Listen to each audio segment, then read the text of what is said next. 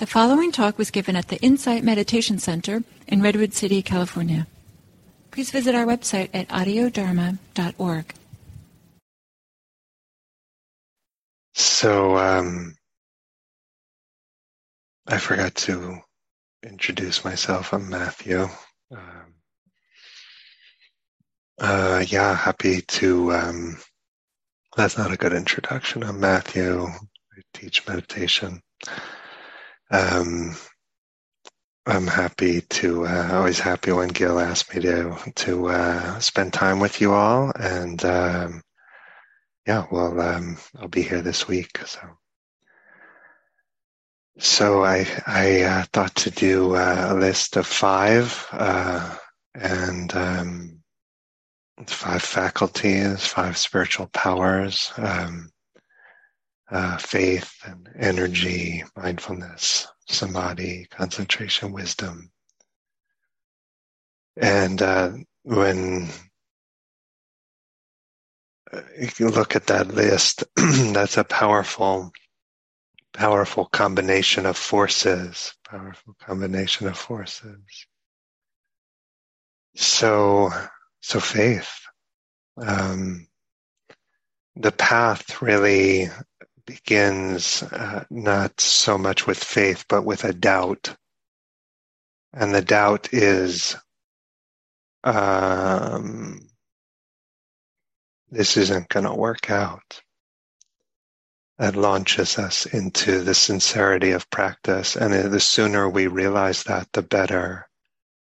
This isn't going to work out the way I've been approaching my life, the way I've been trying to govern samsara, this ungovernable realm.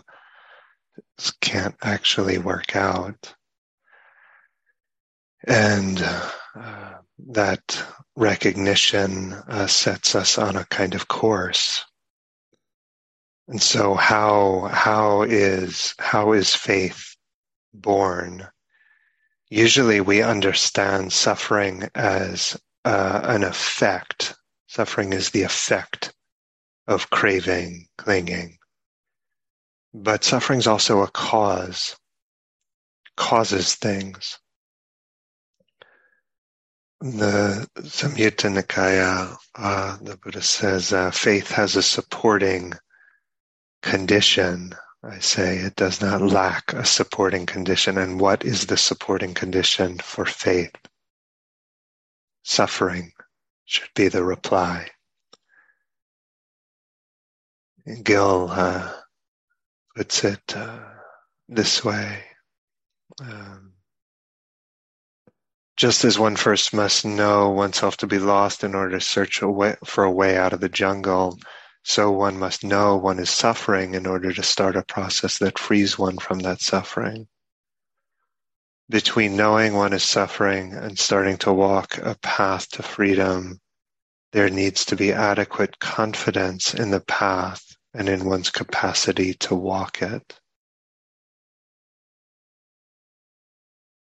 This type of faith is not dogmatism. It has a certain kind of respect for the empirical sensibility.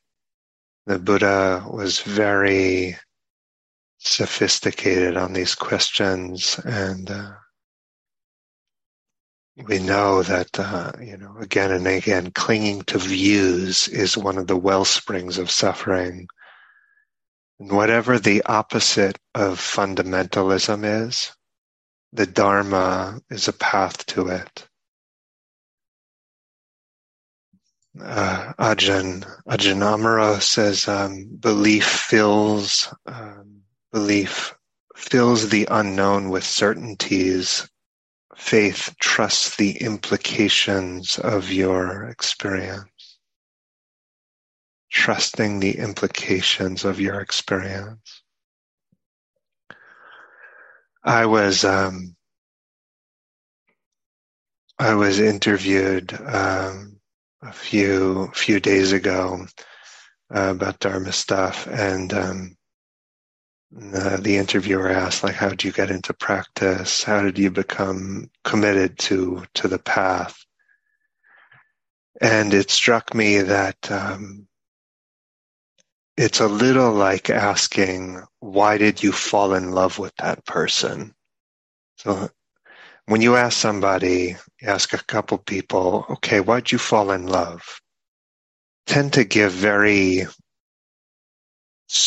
kind of superficial answers, not very believable. You know, they say things like, well, we both like spicy food or something. It's like, okay, that's nice. Yeah, like spicy food too.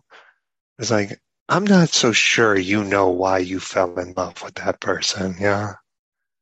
And who knows why we fall in love with anything? It's often seems to me quite opaque to oneself. And faith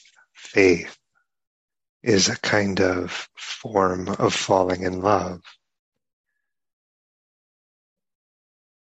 It's not so much a commitment to these propositions, agreeing with these tenets or something. It's like falling in love. And yeah, the heart, in some sense of recognition, the heart returning to its native ground. Emerson said the definition of spiritual should be that which is its own evidence. And teachers try to nudge us in this direction, yeah. But you can't force anyone to fall in love with anything. And you can never really know where love is going to go, but you know that you have to see it through. No, just as one doesn't fall in love with a static person, you cannot hold another being still. The sense of the path and the love for it, that evolves too, it changes too.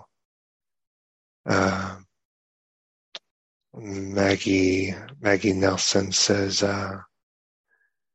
whenever the lover utters the phrase, I love you, its meaning must be renewed by each use, as the very task of love and of language is to give one and the same phrase inflections which will be forever new. I take refuge in Buddha, Dhamma, Sangha. I love you. These phrases are renewed, new inflections each time. As a teacher, I see people cross a certain threshold where the faith stabilizes, or it's strong enough that there's no going back. To leave practice would be to abandon one's own heart. And there's a certain kind of security in that, because up until then, there's a certain wobble maybe in the path. And I associate faith with relaxation, with a certain kind of ease. We relax into our faith. And one of its gifts is that we're not, we're not compulsively looking for evidence that we're on the right track. We're not just trying to ping to some metric of our okayness, that this is our path. It's like, no, that's actually settled. Heart has returned to its native ground.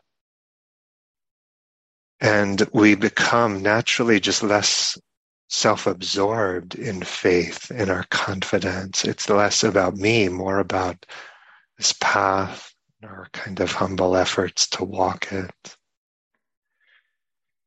As we develop this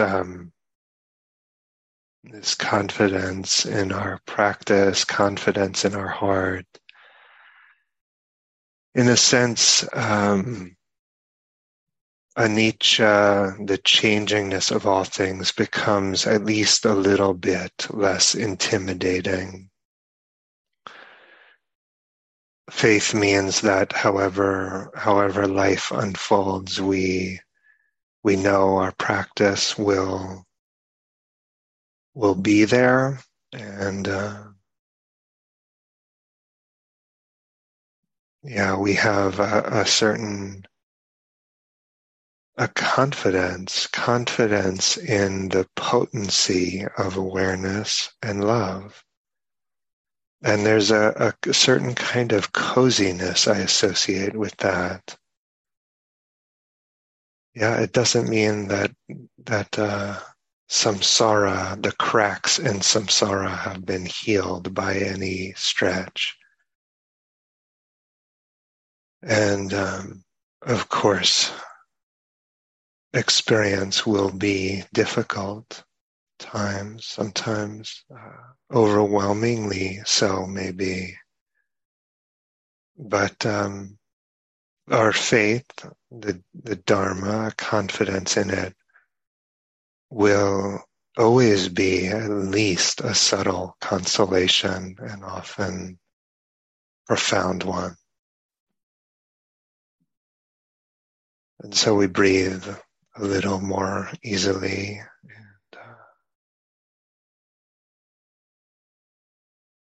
rest and keep going. The faith. Offer this for your consideration. Please pick up what's useful, leave the rest behind.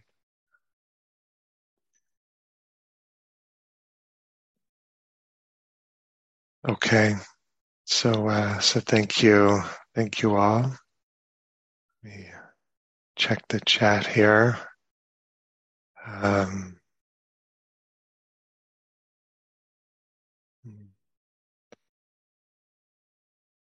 Okay, I wish you all well, and